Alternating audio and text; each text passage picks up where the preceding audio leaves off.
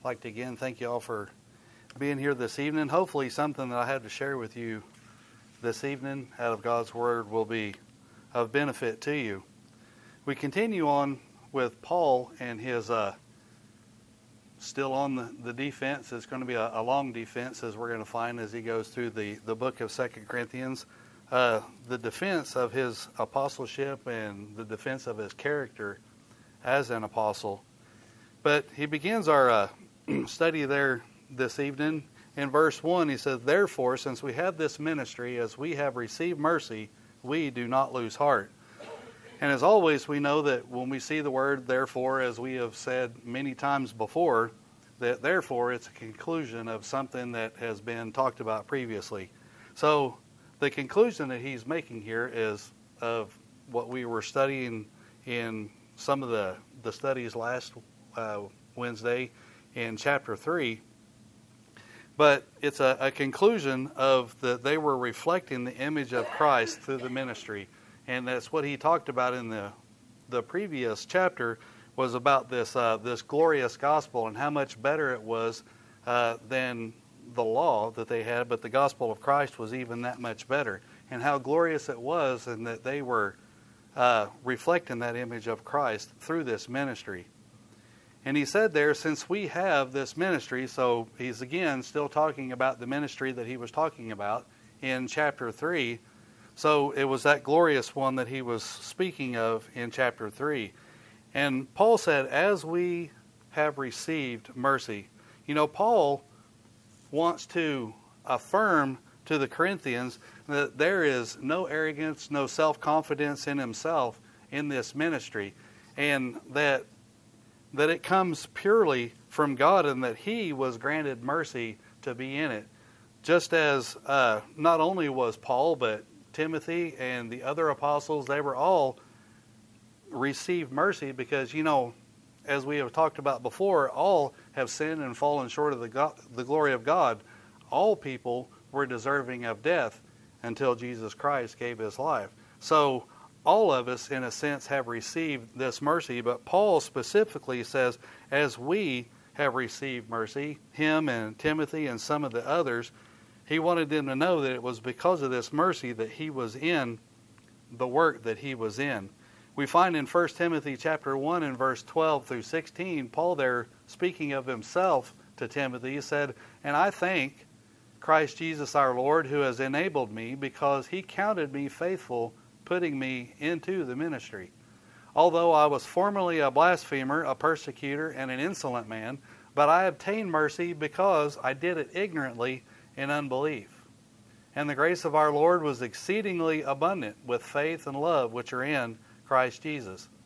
This is a faithful saying and worthy of all acceptance, that Christ Jesus came into the world to save sinners, of whom I am chief. However, for this reason I obtained mercy, that in me first Jesus Christ might show all long suffering as a pattern to those who are going to believe on him for everlasting life."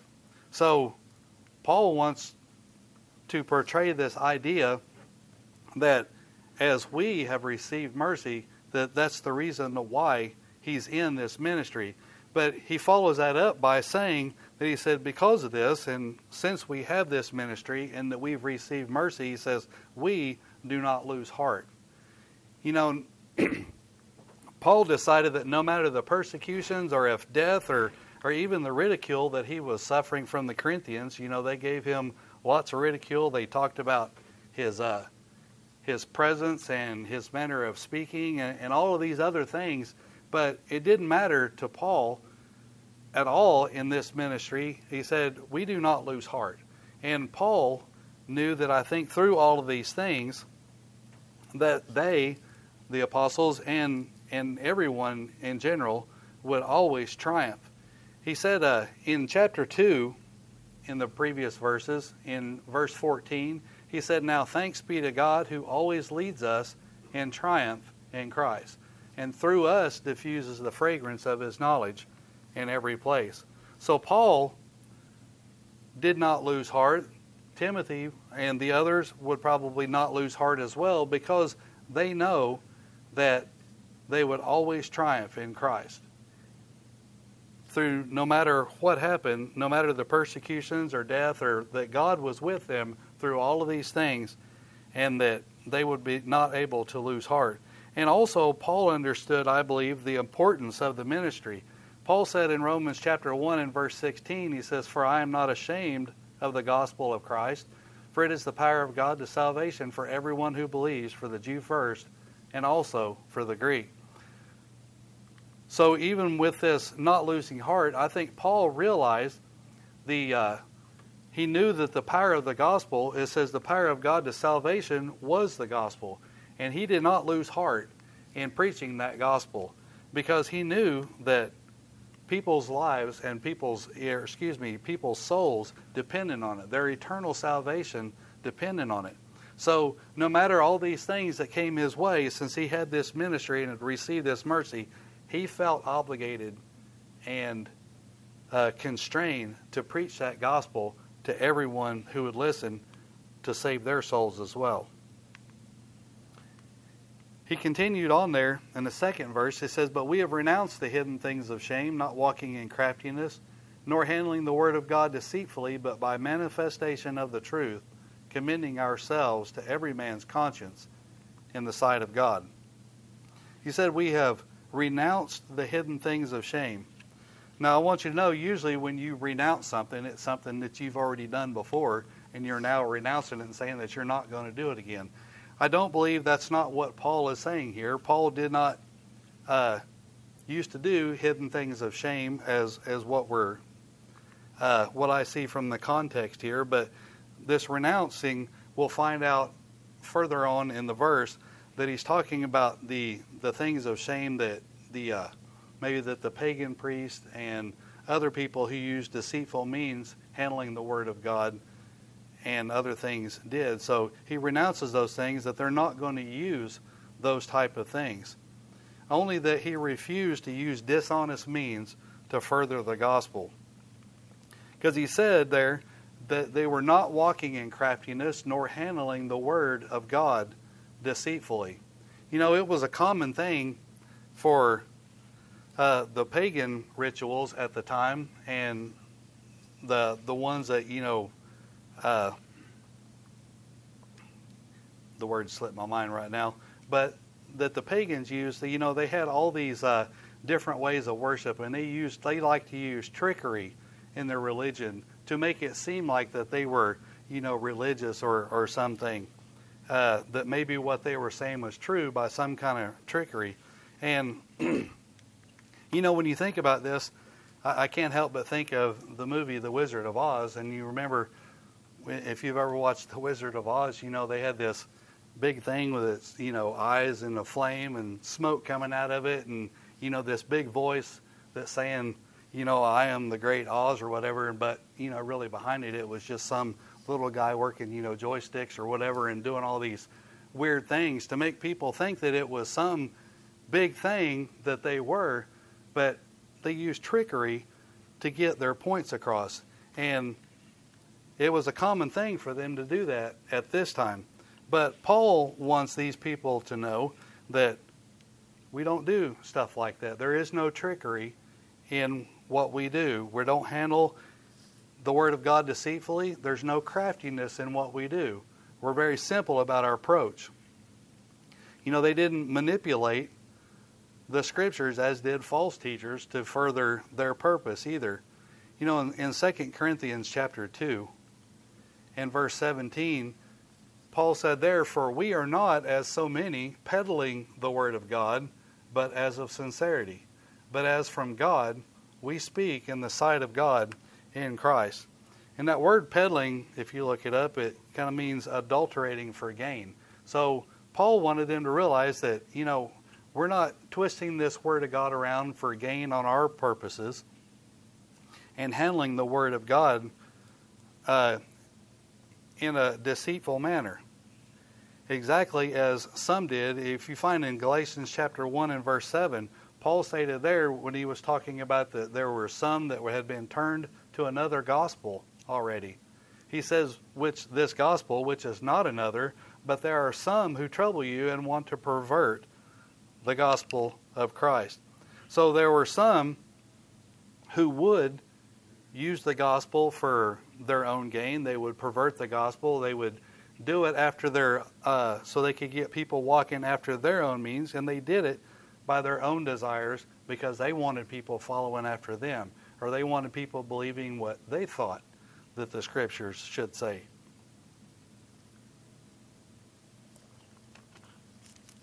He continues on there and says, but instead of that, he says, we did it by manifestation of the truth. A manifestation meaning making known of the truth. Paul said, they simply made the truth known by stating it as it is. There was no trickery, as we were talking about. There was no need to embellish the truth at all. Paul said in 1 Corinthians chapter 2 and verse 1 through 5, you may remember us studying this before. Paul writing there to the Corinthians the first time, he says, and I, brethren, when I came to you, did not come with excellence of speech or of wisdom, declaring to you the testimony of God. For I determined not to know anything among you except Jesus Christ and Him crucified. I was with you in weakness, in fear, and in much trembling. And my speech and my preaching were not with persuasive words of human wisdom, but in demonstration of the Spirit and of power, that your faith should not be in the wisdom of men, but in the power of God. So Paul wanted them to know, even in 2 Corinthians, that, he just wanted to portray the gospel simply and effectively, without any embellishment. He continued in that verse, said, commending ourselves to every man's conscience in the sight of God. Paul's simply saying, that we're speaking the truth so that a person's conscience could basically prove that it's true.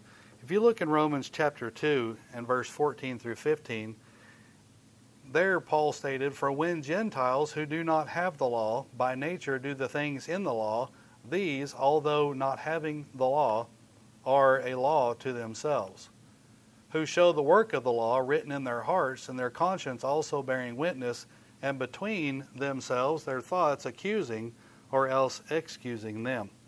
So, when you talk about a person's conscience, the conscience is what, basically we determine what is right and what is wrong. And Paul was saying that even there was a time when the people did not have the law of Moses, that there were certain things that their conscience bore them witness, that there were certain things that were just plain out wrong.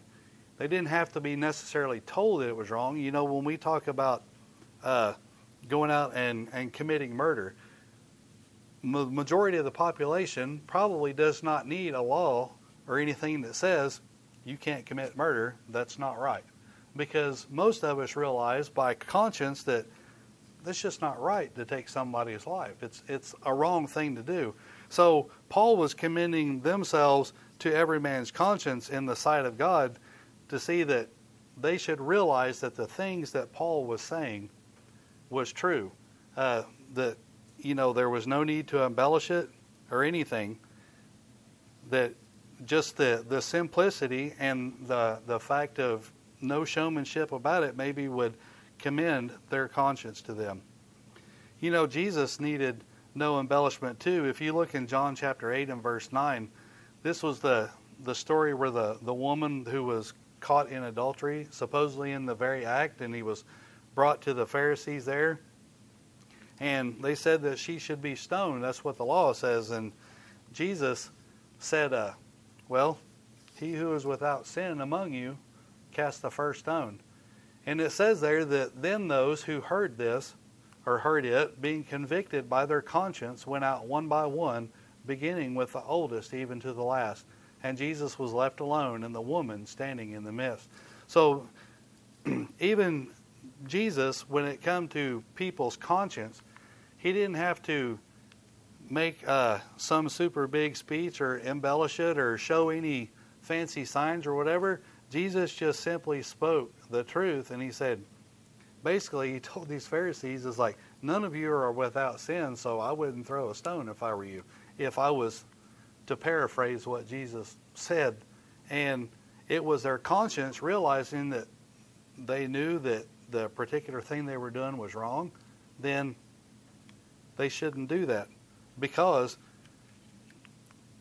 they were going about it with the wrong intent. Sure, that's what the law said, but their intention, they were overzealous in upholding the law. He continues on in verse 3 and 4. He says, "But even if our gospel is veiled, it is veiled to those who are perishing, whose minds the God of this age has blinded, who do not believe, lest the light of the gospel of the glory of Christ, who is the image of God, should shine on them." You know, when he says, but even if our gospel is veiled, the gospel is not something now that is a mystery as it once was before it was revealed to us. And to some, if it is veiled, or if it's not clear or not understandable, or they're blind to see it, it is not the fault of the gospel itself. The gospel is clear, it's simple, and easy to understand. But to some, it will be veiled. He says it is veiled to those who are perishing. You know, this does not mean that it can't be understood by those who are perishing, that there's only certain people who can understand this gospel, for it's a simple message. And God said, or the Word of God says that, you know, God's not willing that any should perish, but that all should come to repentance. So we know that it's not veiled to everyone, but only to those who are perishing. And this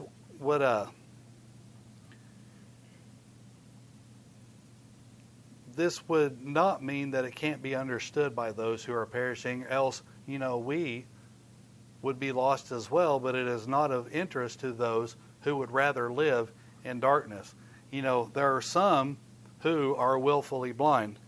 In John chapter 3 and verse 19, Jesus said, "And this is the condemnation, that the light," this speaking of him being the light, "has come into the world, and men love darkness rather than light, because their deeds were evil." There are just some who would rather live in darkness than they would come to the light. And some of these individuals have been blinded. It says, "Whose minds the God of this age has blinded, who do not believe." You know, most of us realize, of course, that the God of this age refers to Satan.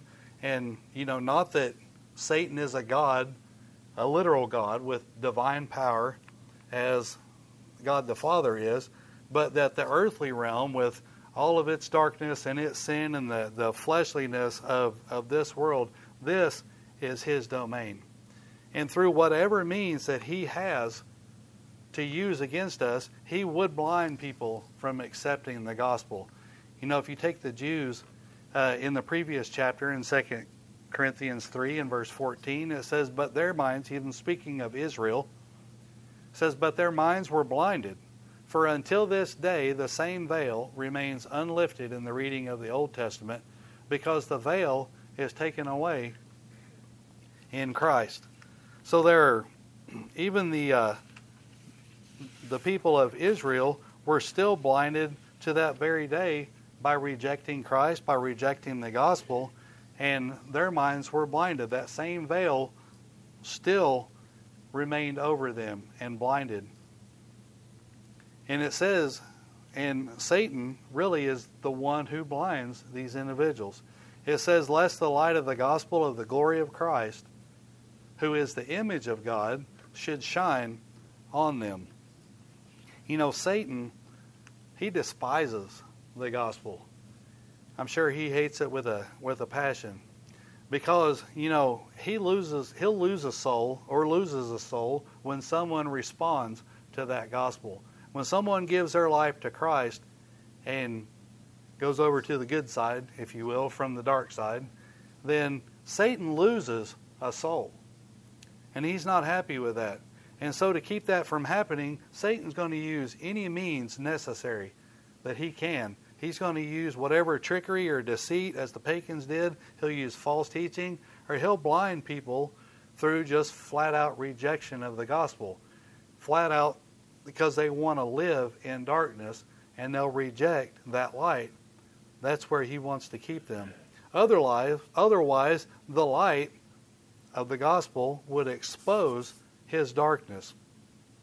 You know, if you were to think of an illustration, an actual blind person, and I'm talking about a person not who has ever had sight and then went blind, but a person who has been blind from birth. An actual blind person does not know whether they are in light or darkness.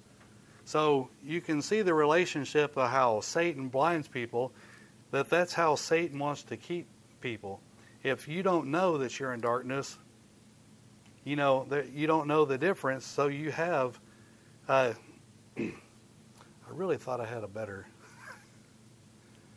my mind went blank on that. But I think you can see the point that I was trying to make. The light would expose the darkness, and people who are blind they do not know that they're in darkness. So they'll keep wandering in darkness. They don't know the difference between light or darkness. And that's the way Satan wants to keep individuals these days. He wants to keep them in darkness and not knowing really the difference between the light or the darkness. Because if you don't, then it's obviously you're on the road, on the wrong path. He continued there in verse 5. Says, "For we do not preach ourselves, but Christ Jesus the Lord, and ourselves your bondservants for Jesus' sake." You know, Paul and the other apostles, they did not seek after their own recognition as false teachers do.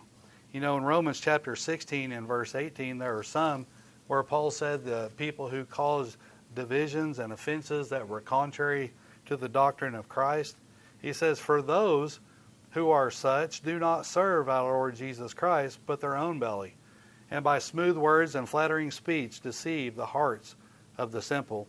So people like this, when they serve their own belly, they pretty much, what he's saying is that they serve their own purpose. They do things so men will follow after them, or they'll say the things that they want to preach and hopefully deceive people to following what they have to say. But Paul and the apostles were not like that. He says, we don't preach ourselves. We don't lift ourselves up. We don't preach anything but Christ Jesus the Lord and Him only. And false teachers, as well as the pagan priests at the time, they had their own interests in mind as far as serving their own belly is what that means. But Paul defends himself as to not be that way. All they do is preach Jesus and the gospel, and simple and nothing more, as we have seen pretty much in this whole passage, that's what he's speaking about. He says, "And they preached themselves your bondservants for Jesus' sake." Again, Paul felt obligated to preach the gospel, as we said before. He felt constrained because of the mercy that he had been given. And he felt obligated to preach it, to continue this ministry. He said in 1 Corinthians 9 and 16 that, "Woe unto me if I preach not the gospel." Paul knew that there was a necessity of preaching it, and that he was constrained to do so. People's souls were at stake if he did not. And Paul, being a bondservant for Jesus' sake, you know, Jesus said in Mark 10 and verse 45, "For even the Son of Man did not come to be served, but to serve, and give his life a ransom for many." Now, while Paul did not give his life for our sin, Jesus was the only one that could do that. Paul did, though, after his conversion, give his life in service because of his own sins. He felt it necessary that, because what he said earlier about having received mercy, that's what he should do. He should be a servant for Jesus, not only Jesus, but also for his fellow man, to minister to them. He, like Jesus, served rather than was served. And he modeled Jesus, I believe, very well. And, you know, in 1 Corinthians 9, he also said that, you know, I became all things unto all men, that by all means I might save some. So Paul had that servant mentality, and he preached here that we are your bondservants for Jesus' sake. We are here to serve you by this ministry of the gospel. And then finally in verse 6 he says, "For it is the God who commanded light to shine out of darkness, who has shone in our hearts, to give the light of the knowledge of the glory of God in the face of Jesus Christ." Again, in his defense, he is saying that none of this ministry that he is in is from him. It's not man-made, but it's divinely inspired. Only comes from God, their Creator. And it's being worked through him by the power of God, but not of his own desire. And by that I mean that he didn't dream this up. This isn't something out of Paul's own making, that he decided this, come up with this big master plan and this story to go do all of this.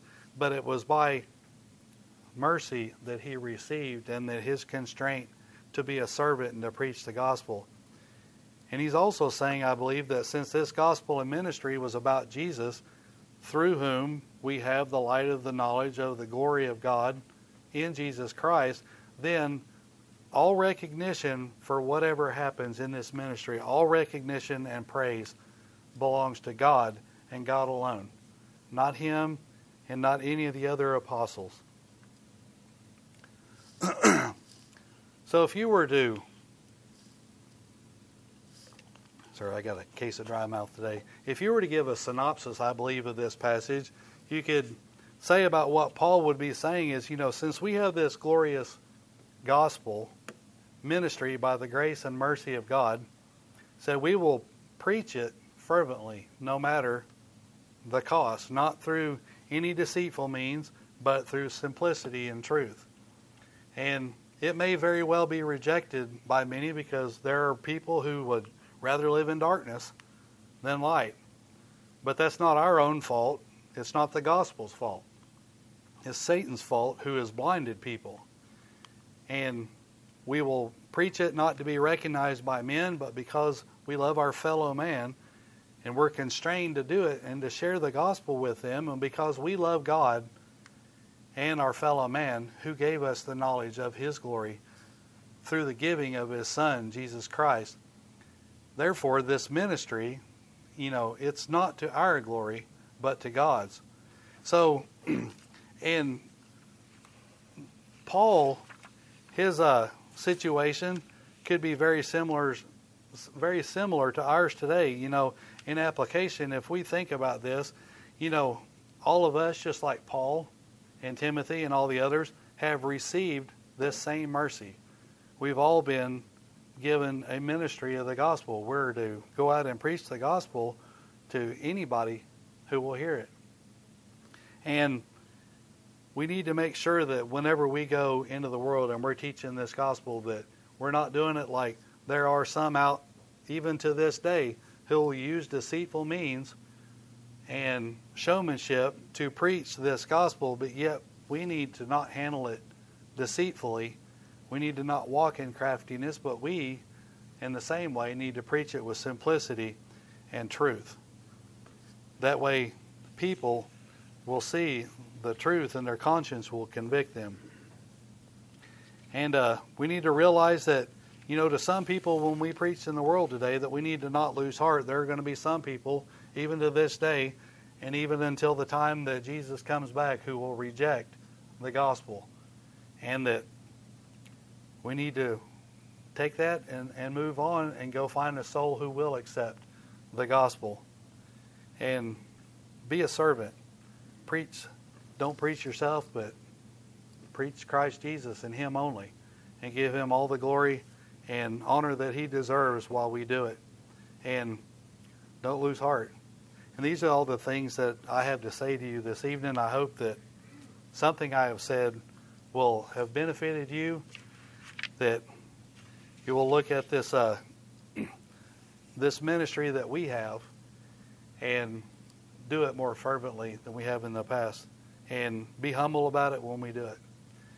We never like to close the service without offering a song of encouragement or invitation. If you feel like you haven't been living up to this of what Paul has talked about here, and you would like to make that known, would like prayers on your behalf, We invite you to come forward and have a seat on the front, or if you've never obeyed the gospel, we invite you to take care of that today as well before it's too late. If there be one of either case, we invite you to come forward, have a seat on the front while we stand and sing.